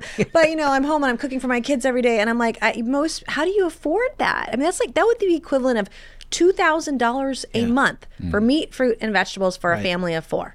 That to me is absurd. And especially if you contextualize it with everybody's experience up until the last 2 years. Yeah, right? I mean, your budget just doesn't reflect Pre-COVID, that. I would be proud of myself. I would coupon and clip. I could do 5 to 6 days worth of groceries for $150. That's pretty good. You know, pre-COVID, you can't do that now. And then with the cost of gas, it's still almost $4 a gallon in South Carolina, which is one of the cheapest states in the country. And it's painful every time. I get depressed every time I go to the I pull up to the gas station. I was like, well, this is going to be $106. You know, it's very painful. And most people, you can't afford to do this. Well, good news is they're going to outlaw combustible engines here soon, so we'll just have free cars, is what I understand. And then there'll be rolling blackouts. There won't be enough on the grid. The grid I'm sure it won't be reflected by China and Russia and Ukraine. I mean, we're screwed. It's bad. It's bad. I am a very negative outlook right now. This is the best. Super angry and pissed off right now. The day one black pill is something else. It's bad. It's bad. It's bad. It's just, but we cut off our nose to spite our face. Yeah. I want us to see us be successful. I think our policies matter. They are the best policies, but we are currently part of the problem. And we are not changing course. We're not doing anything to fix inflation or stem the tide, whether it's supply chain or spending. We're certainly not doing anything about the women's issues that we have right now. It's number 2 issue in purple districts. I am one of those districts. I see it day in and day out. It comes up in every town hall. Everybody that comes up to me in public, they all say thank you now. Republicans and Democrats like on the women's issue. But I'm like, why are we afraid to talk about birth control? Mm-hmm. Why is the pill such a bad thing? So I've noticed. I can't understand. I've noticed a lot on the presidential, just from the last debate. It seems like a lot of the candidates are rolling out their own version of the Republican position post Roe, right? Of what our position on being pro-life should be. If you had a magic wand and you were in charge, what would your position be for the Republican Party going forward? Well, it would be finding out what that middle ground is. What do Democrats and Republicans want? Both sides are using it to fundraise. No one wants to actually go anywhere. If they did, they would have fixed this years ago. What is the middle ground? If there's going to be a federal ban, both sides have to get in a room. It's not going to be 24. It's not going to be 6. So somewhere in the middle in the second trimester, I think, is where people can find agreement on it. Also, it's protecting women who've been raped, girls who are victims of incest, women whose lives are in danger, fetal abnormalities, making sure that those women are protected, making sure that FDA-approved drugs that have been approved, that we don't mess with that. We don't have court cases with certain judges to get in the way of that. If there's a problem at the FDA, well, then fix the FDA. And I would say there's a lot of problems at the FDA. Feels like got a big mountain of stuff there. Yeah, for sure. But and then the other thing is showing how we can be compassionate to women. So right now, in my state, and there are a lot of states like South Carolina, we have 14 counties that have no OBGYN doctor practicing in those counties. And so what are we doing to give greater access to OBGYN services? What are we doing to ensure women have access, better, easier, cheaper access to birth control? One of the things my conservative governor, Henry McMaster, did last year, around the time Roe was overturned, the state of South Carolina allowed pharmacists to prescribe the pill. Right there at the pharmacy, so you didn't have to go to the doctor. That is a great first step. That's conservative. That's pro-life. That should not be a problem. And I have a bill that would expedite FDA approval on birth control, for example, cut the fees in half and waive some of those fees and make birth control less expensive. And so addressing that issue. Abortion shouldn't be the only option. What are we doing to make sure women know what adoption options are? Do they have legal services? Do they have financial services? Do they have prenatal care to give their baby up for adoption, to know that that is an option? Parents don't have to go overseas. They can adopt babies right here in America. We have a broken foster care system. What are we doing to ensure those children are safe? What are we doing about the price of childcare? All this can go into our pro-life. These are pro-life things that women care about.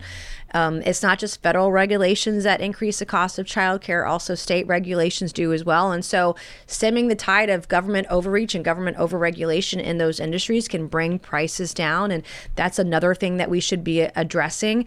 And then a thing that I'm working on passionately and have been for several months now, and I'm filing a bill in a couple of days, is about rape kits. We have over 100,000 rape kits sitting on shelves that have not been processed. It's an issue in every state. And I've crafted a bill that both sides can get behind and hopefully get it expedited. But that should be part of our pro-life bucket of policy and bills to show we can be pro-woman and pro-life. We can walk and chew gum at the same time, and we'll protect women and we'll protect life. It's as easy as that. It doesn't have to be controversial, but the minute you say birth control, time out, she's got to wear the scarlet letter. She's a heretic.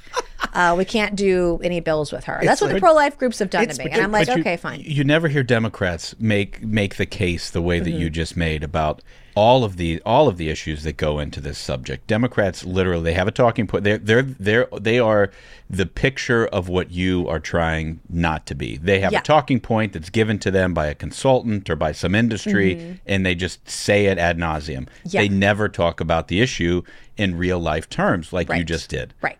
That's a winning message. So I just did this thing, Badass Woman with Dana Bash, the other day, and they did this TikTok summation of the interview, and it just young women were like, oh my gosh, like this is the first Republican I've ever heard talk about the issue in the way that I believe it. And these are pro-choice women, pro-life women, all getting behind it. And I'm like, I'm in a purple district, so I see it every single day. I'm like, this is a winning message. It can be conservative, it can be pro-life and be pro-woman at the same time. We can walk and chew gum. Like it's just not a controversial thing. Also, it's 2023. I mean, like the idea that we're having an actual discussion about birth control is insane to me. Or the fact that some of these bills that we're doing in states where they're mandating victims of rape reported to the police. Like that's a no-go. That should not be part of our platform. Doesn't need to be. It should be the woman's decision to do that. I mean, I'm a victim of rape, and so I'm very passionate about that issue. I want to give a voice to rape victims, and we can be compassionate and be pro-life all at the same time. This is not difficult to me. Like this is very common sense and it's conservative, but apparently I'm like a unicorn, and I don't understand why Republicans are so afraid to say birth control. Well, so as you look across the landscape of presidential candidates, do you think there's one who is talking about this issue in a way that is sort of like moving forward as a party? Donald Trump and Nikki Haley are moving the ball forward. They understand the dynamics of a general election. And when you hear them talk about the issue, I think they are more in line with a general electorate than any of the other candidates. Interesting. And, it's a strange world that we live in, but those are the two that I see that are that are getting there on the position, are taking the right position, are talking about it. Nikki Haley was the only person on stage 2 weeks ago that said we should not demonize women. I mean, because she made a decision you didn't agree with, we should not demonize her. She is not evil. No woman wants to be put in the position. Feels like a less than controversial position. It's a very don't demonize 51% women. Of the electorate. And so she was the only one to say that, and everyone else was afraid to talk about it. We know this is the elephant in the room. We know this is going to be on the ballot next year. None of our presidential candidates should be afraid to go there. She's not, and neither is Trump. So that's where we are. Do you think Republicans are sometimes nervous to get into that conversation or that discussion because it feels like we're negotiating against ourselves? Because I don't hear a lot of Democrats out there talking about the number of weeks they would be open to. So they don't want to talk about it. Right. They don't want to talk about the number of weeks because in some states it's up to 9 months. Well, they also love the idea that they can just characterize everybody in the Republican side as being totally unreasonable. Yeah, but if we're just compassionate, just show a little bit of love and compassion and not be assholes to women, we can absolutely win hands. It's as simple as just being a normal human in 2023. Like, I don't understand. And it's like I know this is going to come up prayer breakfast. Okay. I know this is coming up. Program. Program. But like, when that happened, I got slut shamed. I mean, there was a Republican candidate running for Congress in Florida who called me a hoe. Like, if you were trying to get suburban women back to vote for you on the ballot next year, you just lost every single one of them. I am like a lot of women in the suburbs, divorced mom. Like, okay, all right. Like, you don't call women hoes and you don't slut shame them. So for those in the audience, literally living with my fiance, they have, a house and 4 kids and a dog and 2 cats. Like, full family here. That's not hoe territory. Yeah, no, it's not hoe territory. I am not a hoe, but thanks for playing there. Like, she's definitely not winning that race. Like, I don't understand. Like, you just can't be that way to women. Like, what are you thinking? I want, for those in our audience who are maybe the precious few who didn't consume this, because you took over the internet here for a while. It's just a G-rated. It was a G-rated joke. It was a G-rated joke. But here's what we're talking about here. Do we have the clip here, Wolf? I woke up this morning at 7. I was getting picked up at 7:45. Patrick, my fiance, tried to pull me by my waist over this morning in bed, and I was like, no, baby, we don't got time for that this morning. I got to get to the prayer breakfast, and I got to be on time, and a little TMI. But he can wait. I'll see him later tonight. It's a very normal morning for a lot of Americans. Right. It was a little inappropriate. I realize that now, but it was really funny. It was kind of worth it. Yeah. And everybody knows Tim Scott has a prayer breakfast. Yeah, well, I mean, you certainly made that known. If his numbers go up in Iowa, I'm going to take a little bit of credit for that. So, I go to church because I'm a sinner, not because I'm a saint. I'm a work in progress and probably will be for the rest of my life. It is pretty funny, though. I mean, you're right that it inspires. One of the things that I love about you is that you do inspire conversation, whether or not it's self-deprecating or not, or something like that. It's a conversation piece, right? Yeah. But it also probably goes to your larger point that you've been making here today. That's like, are we going to deal with an electorate as though it exists in the year of our Lord 2023? Yeah. Or are we going to pretend like we're all sort of puritanical? Oh, yeah. Oh, right? 100%. And, after that, and I can't believe, story usually lasts for 24 hours. It's still going. I'm like, really? It's been weeks. Oh, yeah. It came up again in an interview on Monday night. I'm like, okay, on Gutfeld. I'm like, all right, I guess it's still going to be news. And Will will tell you I was totally off script and it was not part of. Yo, those weren't talking points? Those were not talking points at all. And there, my staff was like, what did you just say? I was like, I don't know. It sounded good at the time. Maybe not so much later. I have a different speech for next year. I will work on it. When you do it next year and you drop something like that, I want an also camera on the comm staff. Just like one's on you and then one's on their faces. The room, you couldn't hear it, but the room was on the floor in tears laughing. Like everybody can relate to what I was saying. And the thing that struck me after that, 5 days after, I was back in the district and I'd seen some women in the district, some friends that live in the suburbs, and they're like, this is the reason I don't go to church because I don't want to be judged in that way. Mm-hmm. You shouldn't go to church when you're perfect. You need to go to church when you're imperfect. Like, I'm the perfect example of I got to be in church every Sunday and learning from these experiences.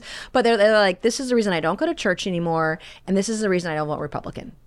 Because of being judged. And the way that I was attacked by people who want to be influencers and all that sort of thing, it was so astoundingly offensive to women in the suburbs. I was like, if you wanted to win these women over, you just lost every single one of them because you're acting like an asshole. Well, it turns out that sex does happen from time to time. It is not exclusively for procreation, as many people have become. But I have a family. Aware. We have a life together. I mean, it's complicated. It's modern times and that sort of thing. And that's your point on all of this, right? I got a kid who's going to object to the wedding in the middle of the ceremony. So we're just taking our time here, right? So I'm going to let their dad get married first and see what they do, if it happens or not.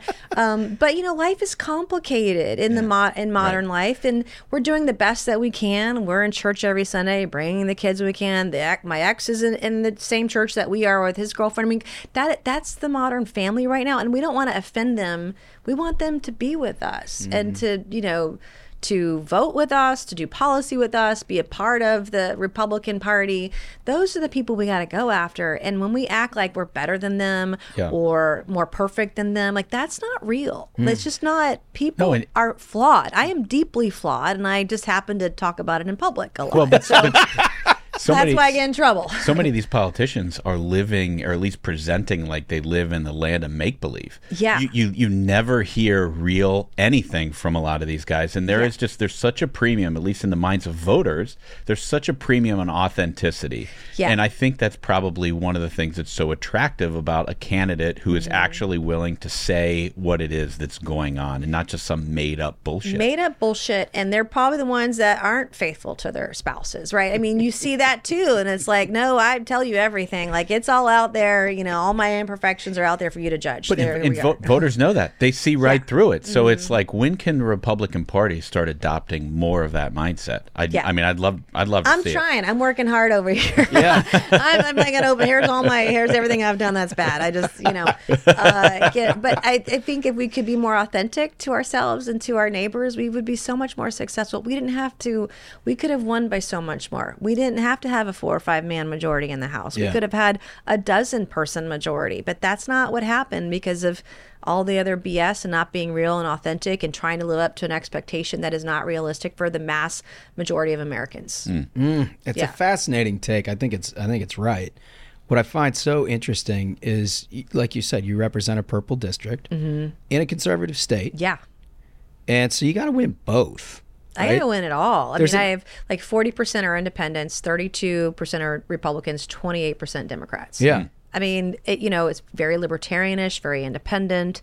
Those things work with both sides. Like, both sides don't want to see us add $20 trillion to the debt over the next 10 years.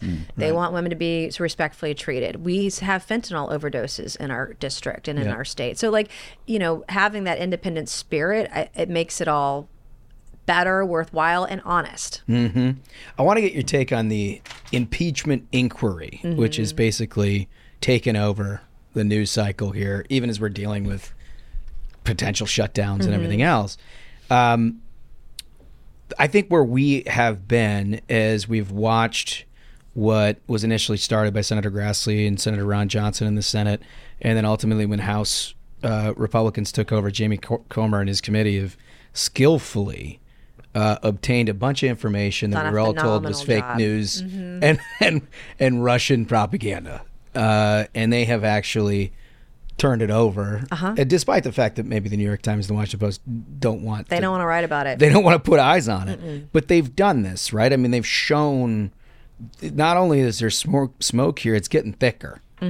And so there's a balance there of where you begin the conversation about now where we're at with impeachment.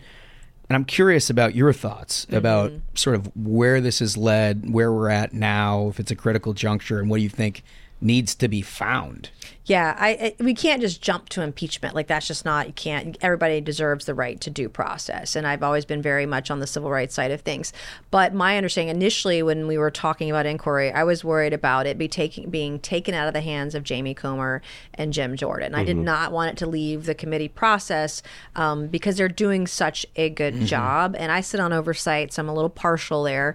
But my understanding with an inquiry, it will give us broader subpoena power, and also we should have an easier time gaining access to bank records, which at the end of the day... And that's what this is about. Yeah, right? To me, it's about Joe Biden's bank records. Like, I'm done talking about Hunter. I don't care if we ever talk about him again. I don't want to see any more pictures. I don't want to... I'm done. Like, I don't want to look at any of that stuff again. But it's about the SARS reports that we saw. And the amount of money that we're talking about is astronomical. Yeah. And I don't say this lightly. I do believe that Joe Biden will go down as the most corrupt president in U.S. history. He's sold out his soul and our country to communist China, to Russia, to Ukraine, to Romania, and God knows who else. And we know that his family got a third cut of everything. And I do believe that $50 million is the low bar. I believe that he and his family got much significantly higher than that. That's the amount of money that we're talking about. Okay, it's enormous. It's a wild sum. It's a astronomical sum of money. And I don't say that lightly at all. And so for me, I want to be able to show the SARS reports to the American people and to the mainstream media, but we can't do that. So we have to go and get bank records. And we've been slow-rolled by the FBI, the DOJ, the IRS. Everyone has tried to stop this. Not only that, but when the laptop came out, you had 51 Intel folks that said it was fake. It was not fake. Right. Turned out everything we've said that we've been accused of being fake has turned out to be real. I was accused of being QAnon because I said there was a prostitution ring. And I'm like, I am the last person.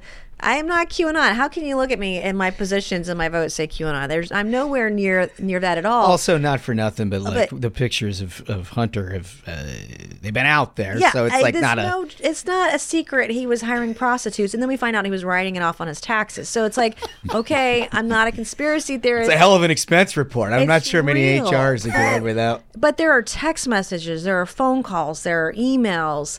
There are witnesses and whistleblowers, and every time Joe Biden's asked about it, he lies. Yeah. So while he's still alive, let's get all the evidence and get him to answer as many questions as possible, right? And get to the bottom of it.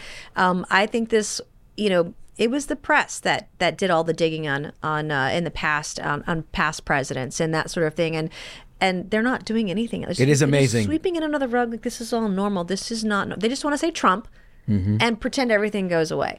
And that's not, no. And I believe the vast majority of Americans believe Joe Biden did something wrong and broke the law, and we're going to prove it. And if you want to answer the questions, then this inquiry will. Yeah. I mean, that's how I look at it. And at some level, you're forcing the discussion that, as you noted, is not happening in the corporate media and wouldn't happen. Yeah. Unless you're basically force feeding them as an act of Congress. Well, and then you got the whole thing about the Delaware prosecutor who was supposed to be a special prosecutor, but maybe didn't really have the powers. And then there's a controversy with Merrick Garland, and now he's going to have new powers, and he's going to be the real special prosecutor. And it just seems like you can't trust any of these people to actually get to the bottom. Trust none of them. Like, let's keep it in the House where y'all can do the real work. It's all for show. But the other thing is, too, I don't want what the DOJ and the FBI have done, IRS, that's all for show. That's all a cover-up.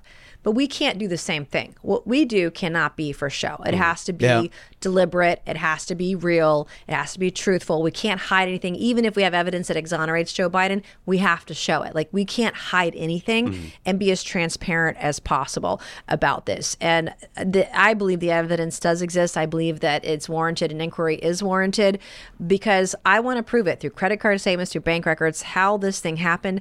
I mean, I have seen enormous sums of money from communist China in Biden family member accounts, and I'm like, and young Biden family grandchildren, and I'm like, none of this happens without Joe Biden.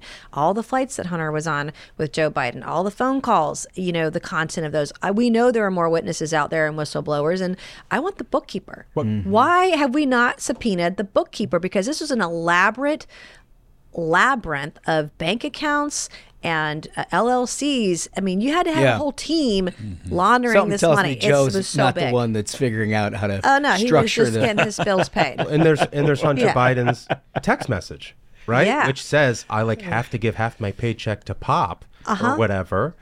And 10% for the big guy. 10% for the big guy. It's like if those records only exist in bank records. Well, it's corroborated too by the FBI 1023. That's just one 1023 document, but they split it. It was a $10 million bribe. They each got 5. So the bank records and credit card statements, I believe, will show all of that. So if it's no problem, show us what you got. Show us the money, Joe. But he's not going to do. So you think you're heading down the path here? Oh, for sure. But obviously, we have to show all the evidence. We got to be deliberate in the investigation.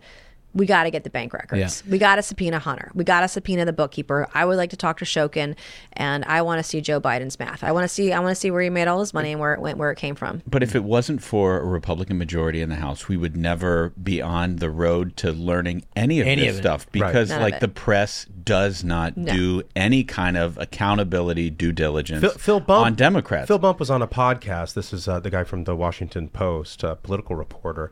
And the podcast host was like, "Well, we have the text from Hunter saying he gives half the money from to Joe, and isn't that evidence?" And he acts sort of incredulous. It's one of the dismissive of it. It's one of the worst parts about it. He's a journalist. Think about how many articles have been written about the accountants, like profiles of Donald Trump's accountants, written in major newspapers on the major broadcast Alpha Bank network. was and the not a server, single one about Biden the family smoking gun in businesses. Prague. Exactly. It's just ridiculous. And they were not treated equally. Like No. I'm someone I have voted to send members of my own party, hold them in contempt. Like of Congress. Like I've done that. Like I'm calling a spade a spade. This is the great both dichotomy sides. with you is that you have actually maintained relationships with many of these journalists. Like I see you go do shows that no Republican would do, and you go in and try to talk honestly about your position, all range of things. You take heat from both sides to do it. You also notice what they're curious about, what they're not curious about in that process. Oh, yeah. And then like the lack of curiosity in this aspect of what you're interested in as compared to, as we talked in the top of the show about women's issues, for example, is striking. It's striking. And if this were anybody but Biden, like on the Republican side, if this were Donald Trump, it would be done. And that's the duality in all this and the hypocrisy. If you're supposed to be, and I went to journalism school, so my master's degree is in journalism. It was PR, but communications. I like to write. I love to write. Yeah. But you're supposed to be ethical and treat everybody the same, and that's not what they're doing. And they just want to be part of the cover up and make excuses and normalize this behavior. The problem is you can't normalize this behavior because if next time it's somebody else on the other side, a Republican, it's not normal and it's not okay. It's never going to be okay. And we should be able to call a spade no matter who it is. So how do you handle it when you've got a resident journalist who is like, tell us again about, why the Republican Party is not handling women's issues correctly. And you're like, okay, we do it. And then you have such a good give and take, honest relationship. And then you're like, and you should talk to us about what it is that we're doing this week as it pertains to this very specific inquiry into the Biden's finances. And they're like, no, thanks. Yeah, well, they're like, there's no evidence. I'm like, I dealt with it today. Will can say I was going in to vote and back out today, and there's like, well, there's no evidence. How can you justify? I'm like, oh my God, text messages, emails, phone calls, lies, SARS reports, witnesses, all the things. It's all there. We just got to get the bank records to back it up. Yeah, and show what they don't want to see. But you can see then. What your initial, what we talked about right at the top of the show is your frustration with how members are dealing with a range of issues and whether it's all sort of performative and whatnot. It's you fake. can kind of understand why it is if there is literally no incentive structure built at all to deal with very real things. It's all about constituencies that you're sort of manufacturing. I mean, don't you think that the media in large part is sort of responsible? They are. And they're not fully responsible. I mean, we obviously members of Congress that participate in the performance arts are part of that as well. But it's social media, but it's mainstream media, pushing that along and feeding the beast. They're doing it for clicks. They're doing it for ads. They're doing it for revenue, and not for the truth. Yeah. I mean, it seems to me like when you're never going to be rewarded, you're one of those very few people who understands that you're never going to be rewarded for talking about some of the things. Trying to do the right thing, right? But also, I'll kick ass and take names in the process. Yeah, that's why we love it. I will, cut you. Don't lie to me. Don't cross me. It can get very ugly very fast. But that's the way that it should be, though. I mean, it's honest. That's honest. Yeah. That's the way our country works. It's great. All right. So we ask everybody 3 questions, and you're probably going to get a 4th from this guy. But these are like, you're gonna ace this quiz. You're gonna ace this quiz. First one is your last meal on Earth. If you can plan it, what would it be? Oh man, that's a tough one. It'd be all the carbs I don't like. It'd be like all the carby stuff. It would be bread and butter and fried calamari, a steak and a lobster roll with bread dipped in butter. It would just be the fattiest, most carb, most starchy meal you could have. The never-ending pasta bowl. It would be lobster mac and cheese. It would just be everything that's not good for you. I love that there's like 5 entrees that we just listed chocolate. in that. There'd have to be chocolate at the end. Chocolate and just a big bowl of red wine, I imagine. Yeah, something sweet, like a port, like something. I like dessert, so something sweet, something with chocolate too. Like definitely. I love that. Okay, all right, that's alcohol would be involved. Yeah, I mean, it's your last day. Yeah, you can't just go out without.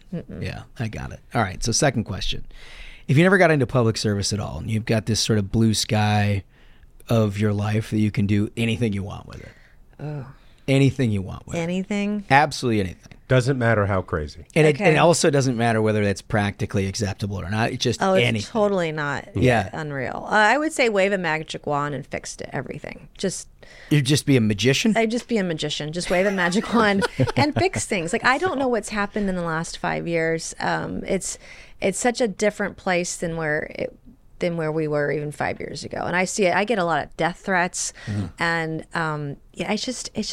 it doesn't have to be this way. Weird, right? I want to fix it. I just want to fix everyone that's hurting, everyone that's having a challenge. I want to wave a magic wand and I want to fix it. I want to make things good again. So you don't want to be like a WNBA basketball player? No, I love my job. I love what I'm doing. I know the art of what's possible. I know it's possible. So like would be my dream, is just to be fairy godmother, wave the wand, and fix it. A fairy godmother. That's the first here on the Ruthless Variety program. Sure we haven't like had that one. Yeah. Sure is. That's good. Yeah. Well, I have one question for you. And at the Ruthless Variety program, we've taken notice of the animal kingdom. And I don't know if you've noticed this, but lately these animals are kind of rising up against humans. We heard about a dog that killed its owner, literally shot the owner. Shot its owner. No, a hog, I did not read that. Oh, yeah. A hog killed its butcher. There are monkeys in Asia dropping kids off of roofs. I thought they were dropping dogs off of roofs. Both kids too. Yeah. Really? Yeah. It's outrageous. And the bears are robbing people's homes. Oh. They are. An orangutan at a zoo threw a possum off of a pole. Did you see that one? They're terrible. They're Have terrible. They had They're terrible. COVID before. I don't Is know. that- The animal kingdom is rising. Yeah, the point is they're terrible to each other and they're terrible to us.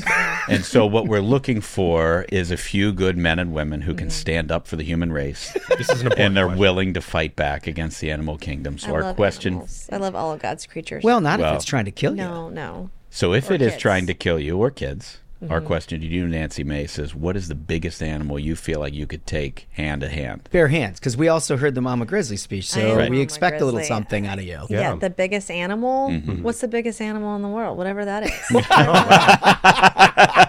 Chuck Norris right here. I mean, Nancy Mace is going to fight a blue whale. I have a 6-pound dog.